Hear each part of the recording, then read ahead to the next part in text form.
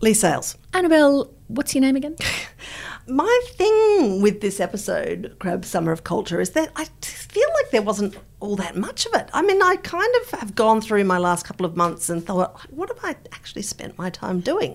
And then I kind of grubbed around a bit and thought, actually, no, I did actually read and watch a bit of stuff. But like the most atypical thing that I'm going to start with is that I read a celebrity memoir. That is very unlike you. It is very That's the unlike kind of me. thing you'd expect me to bring to the table after Right? summer. Because, yeah, you've got a shameful habit with celebrity memoirs. And the backstory of this is that I was at my friend Fiona's house. Actually, more specifically, I was at her mum Bronwyn's house, who is a great reader and writer. And lying around on the counter was Matthew Perry's memoir, Friends, Lovers, and the Big Terrible Thing, it's called. So now this is not something that I would buy for myself, and I thought, okay. And then I kind of like cracked it open. Keep in mind, neither Fiona nor Bronwyn has read this yet, and now I've got it. I took it from their house. Oh, do you know what? Because I was about to ask, can I take it home? No, I've got to take it back to Fiona because she's not read it, and I've read the whole thing. So I was just sitting there, and I thought, I started reading, and then I just kept reading it, and it's quite an extraordinary book. So I've never been a sort of full crazed Friends fan. Like I've definitely watched heaps of episodes. Here's what I'll tell you that I know about Matthew Perry, right? And you can okay. tell me if this book's going to Okay, so Matthew Perry was on Friends. Yes. And he's had some kind of drug and alcohol thing and he's been in Yes. and out of rehab. Yes. But he still seems to be buddies with the cast of Friends. Yes. That's the sum total of my knowledge of Matthew Perry. That is all correct. And I didn't even know that he had drug issues or had sort of been in and out of rehab or anything like that because I'm not really a fan, super fan of Friends.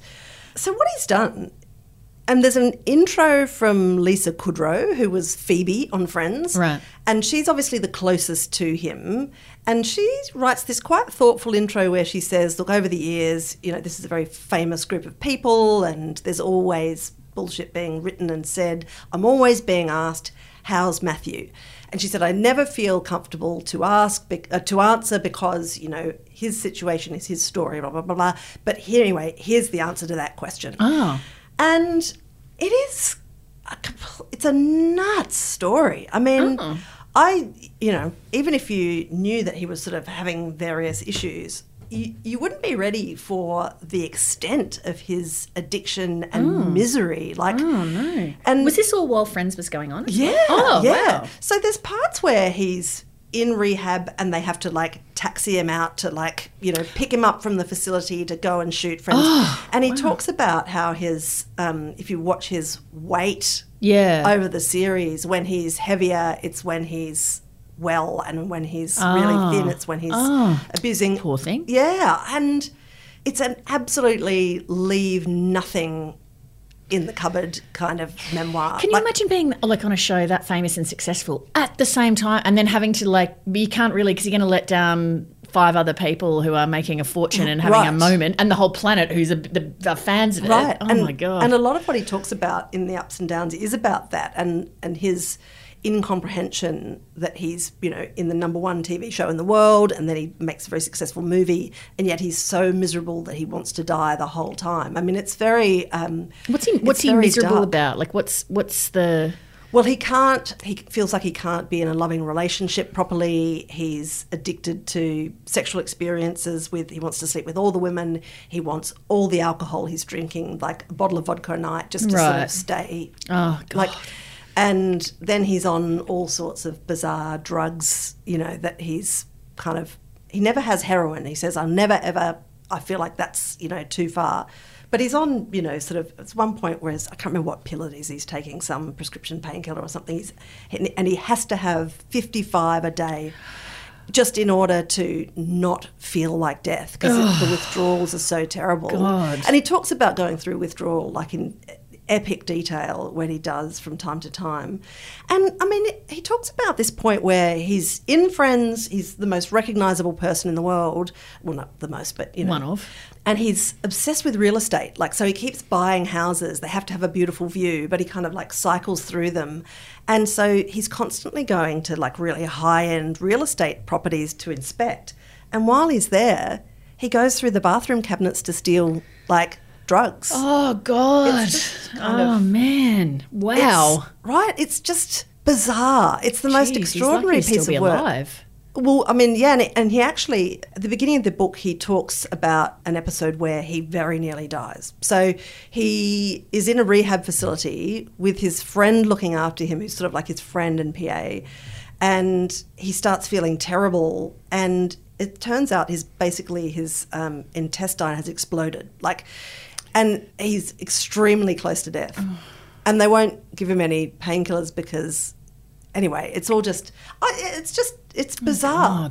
Has he managed to have any long-term relationships? No. Right. And so he talks towards the end of the book about the fact that, essentially he's clean, but he's just in a house living by himself, incredibly lonely. He wants to have a relationship, but feels like he can't. It's just, wow. God, that sounds really sad. It is. But it's also, I don't know. I mean, it's, yeah. Sounds like it certainly held your interest. Yeah, it did. I mean, I really went through it. So would you recommend it? Yeah, I'm sort of, particularly if I'm feeling kind of like, if I'm having trouble in my life, I'm sad or about something or whatever, I don't ever I sort of turn towards difficult books rather than away. Right. I don't know why that is. So in the last year, and I've been sort of really up and down and sad a lot, I quite often will read books that are about people kind of working through hard things. Yeah, it probably makes you feel like you're not alone. That it's a shared human experience. There's a sense of wow, there are people in the world who have,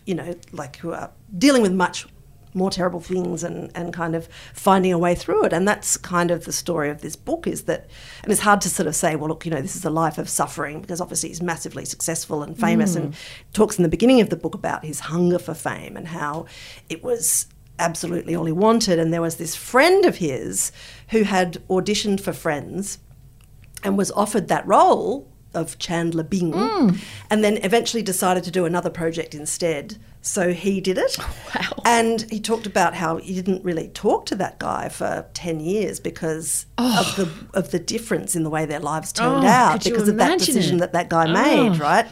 So, I mean, all of that is interesting to think about too, about, sort of paths not taken in life and so on. But I did feel like, he writes really evocatively about what it's like to be trapped in this bizarre situation where you should be happy. You should be happy, and you're just unable to be. And I think that there's an element of tragedy to that isn't allied with sort of physical privation or poverty or whatever. It's just like this bizarre anhedonia, like this impossibility. One of the things that I've always thought about the 6 people that were the cast of Friends is that they must all actually, I think, be quite nice human beings, because the capacity for, because some of them have been more successful than others. And some, say Jennifer Aniston, for example, is head and shoulders more successful than everyone else on that show. Matthew Perry clearly has had the most problems and the biggest struggles.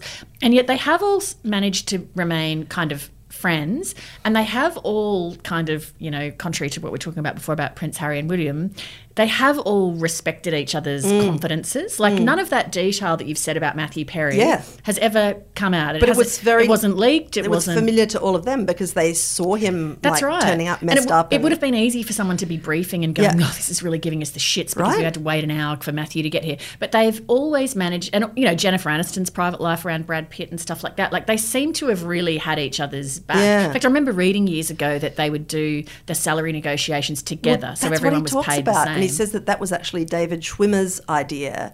Quite early in the piece, he came in and said, listen, we should all stick together and we negotiate as a block, which actually turned, and I mean, at various points in this memoir, Matthew Perry cites that as an incredible gift that he gave to the rest of them. Oh, absolutely. To propose and then stick by that, which they did, because they were in a can you imagine the tension that could have been created by Jennifer Aniston going, well, I'm the biggest star on this program and I'm going to walk and I deserve double, Matt LeBlanc because you can't survive without me on the show kind of thing.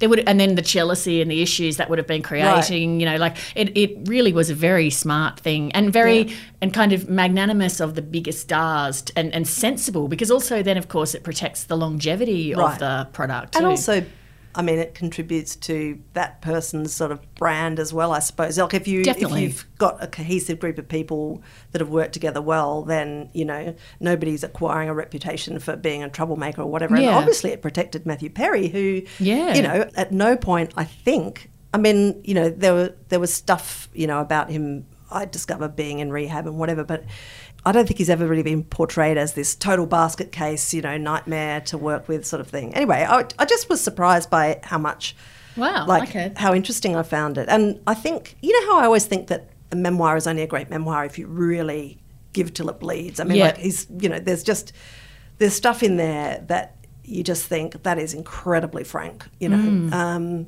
But anyway, I just hope he gets a girlfriend. Everyone's just like, oh my God, somebody just go and be nice to that man. Or that he's just at ease with not having one and that he's able to just kind of have his... seems massively lonely. Anyway, God. And he's still pining after some girl who dumped him when he was 20. Because he says, I dump girls because I know that they'll dump me and it's easier if I just do it because my fear of rejection is so intense. Oh, God. Anyway. But like talking about, you know, just on the frame of reading sort of hard things or, you know, things about people with difficult lives. I mentioned this to you at the end of the Canberra show just quickly, but I want to mention again because I've been thinking about it a lot and I've also given it to a couple of people who've also really loved it, is Amy Thunig's memoir, Tell Me Again. And God, I found that just, it's a story of a childhood and young adulthood and, you know, the process of Amy growing up with her family and then without her family for a bit and then kind of going to university and becoming the, you know, respected academic she is today and writer. But there's a depiction of just such, you know, in some cases, at some junctures, unforgivable family behaviour, you know, like when her parents sort of desert her and yet there's this thread of reconciliation through it that is so powerful. Like there's much more powerful than the hard stuff about, you know, where her parents went wrong and when, you know, she went wrong and all of that. Like there's this sort of glow throughout the whole book of acceptance and love. And partly it's a little bit about, like she writes about, you know, this sort of like First Nations idea about time and the way time works that is like a kind of a circular or like very long kind of, you're playing the long game as a human being.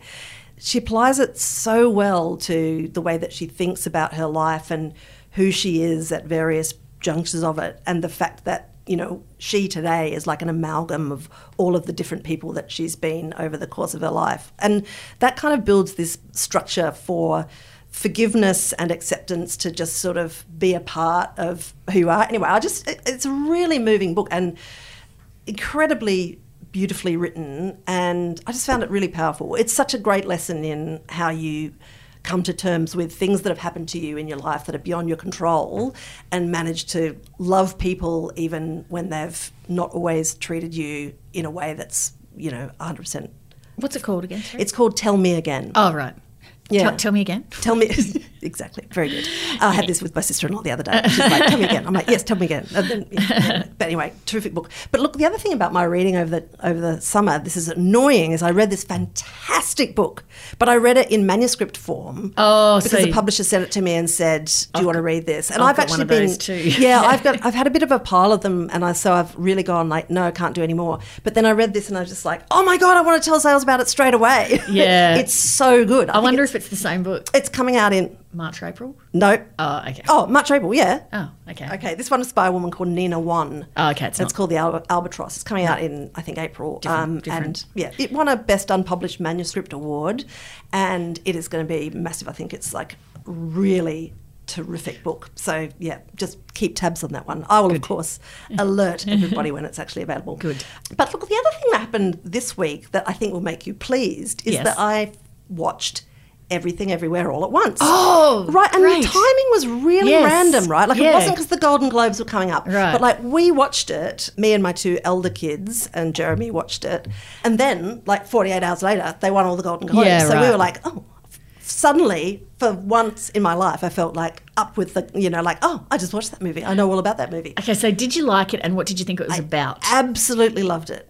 I really loved it. And I had sort of feared seeing it a bit, really, because the way you described it, like you went like multiverse, I'm like, yeah. Like I can't even follow the Matrix, you know, like I'm just, you know, I'm not good with, you know, jumping back and forwards, and it sounded really hectic and sort of loud and flashy, and I sort of was thinking, oh, God, I don't know how I'm going to cope with this.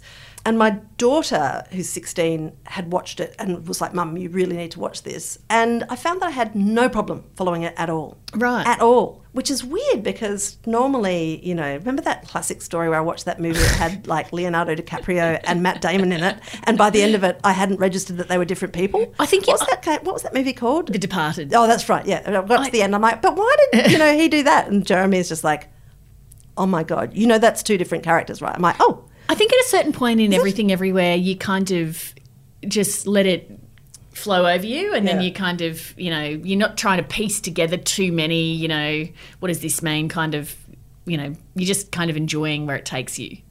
It was so funny as well. Yeah. I mean, that scene where the husband conducts, you know, takes out a whole squad of security officers using a bum bag. It's like, I mean, I don't normally revel in fight scenes, but it's just, God, and just, I think in answer to your question about what it's about, I think it's about a mother-daughter relationship, essentially, right? I feel like it's that, and also it's about regret about life courses chosen or not chosen, because there's this theme in there where she looks at her life and then she looks at how her life could be if she'd become a kung fu star or if she'd become whatever. But then there's a reconciliation of that at the end. But the main reason that it gave me joy, and I mean, you know, Michelle Yeoh is just... Oh, she was so absolutely extraordinary. And also Ke Huy Quan, who plays the husband. Did you know, and I only found this out in the sort of... that he was the kid in Indiana Jones. Yeah. The kid in Indiana Jones, and then didn't act again. Like, yes. And so, he was in something else. He was in Goonies. Yeah. And then went into like stunt coordination and stuff. And then somehow it's just like come out of acting retirement to put in this extraordinary performance. Wonderful. Right. And such a kind of, I read an interview with Steven Spielberg where he just said, I remember him as a kid who was just such a warm, you know, he was like an attractive, magnetic kid. Yeah. I felt like he was that on screen. He was. And his facial affect and his physicality is this sort of incredibly attractive, sort of gentle, humorous, and that's kind of what his character is, even when he's being different, you know, multiverse. It's an amazing quality, isn't it? People that have that quality where you kind of just hooked towards them, you know. And you can sort of see what they're like just from looking at their faces. Anyway, I mean... She's got that quality too, actually. I think they're both the leads in that. And actually, what about Jamie Lee Curtis? And how... Well, I didn't even know. And so I'm sitting there watching them in the tax office and I'm thinking, why does this woman look... I did the same thing. Why does this woman look familiar? And Jeremy goes, is that Jane Fonda? And I'm like, no, it's somebody else. It's somebody else, but it's like that. Like, it's like, oh my God, it's Jamie Lee Curtis. So we hadn't really researched it very much, but, you know, the main thing that made me happy about it was I just thought it is possible to make a thoroughly original film. That was what was so thrilling about it, wasn't it? That it just felt like it was really something truly original. And I just loved, I was watching a video with Jamie Lee Curtis the other day talking about ageing and how she just refuses to kind of, you know, hide what, and that, you know, we've got to just stop doing that and allow people to look like... Do you remember when she did a magazine shoot just dressed in like boxer shorts and a like sports bra? Like, I love that. Yeah. Oh, I'm so glad you watched that and liked it because I thought it was great. I'd really like to watch it again, actually. Somebody said to me that they think what you see as the chief theme is kind of reflective of your own kind of state where you are. So it's like black dress. Yeah, because you could. I can't remember what I said to you at the time that I thought it was about, but it could also you could also read it as being about the relationship between a husband and a wife. Yes, as the central theme. So, well, it definitely is that too. It is all of it, which is why obviously it's a bit magic eye. But I just loved how around every corner there was something like a little visual treat or a little plot twist or just like a funny joke. I mean, the visual humour was brilliant, like comic timing, and to pack all that into a film that's so busy and still make it entirely comprehensible even to a person who tends to be a bit, you know, jumbled in the brain, was extraordinary. It was really interesting. I really loved it. I loved it a lot. Yeah. Excellent. Yeah. I felt like standing up and applauding afterwards.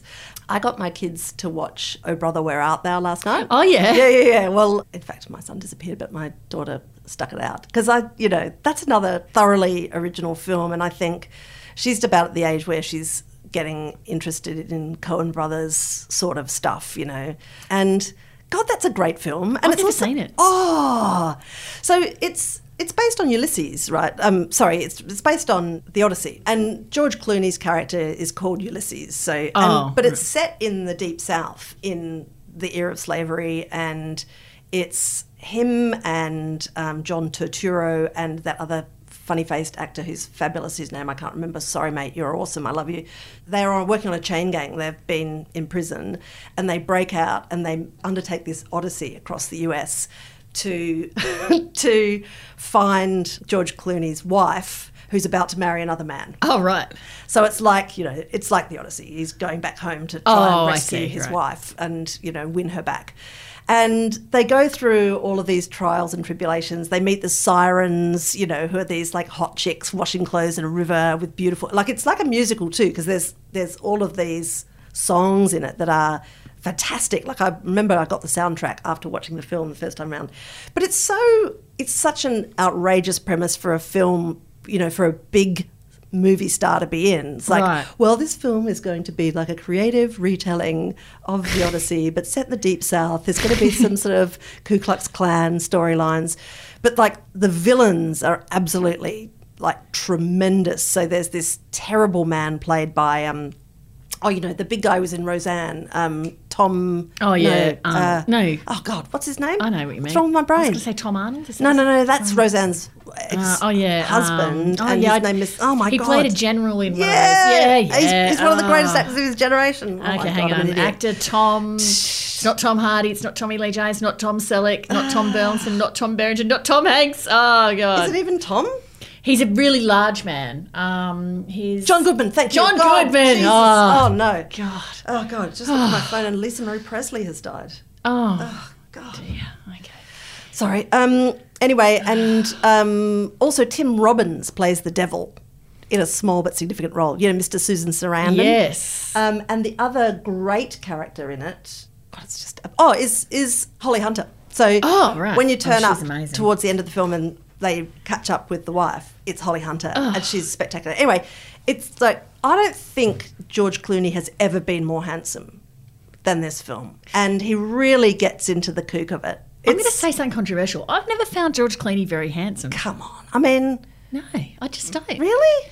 He kind of just has a weird-shaped face. Weird-shaped face? Yeah.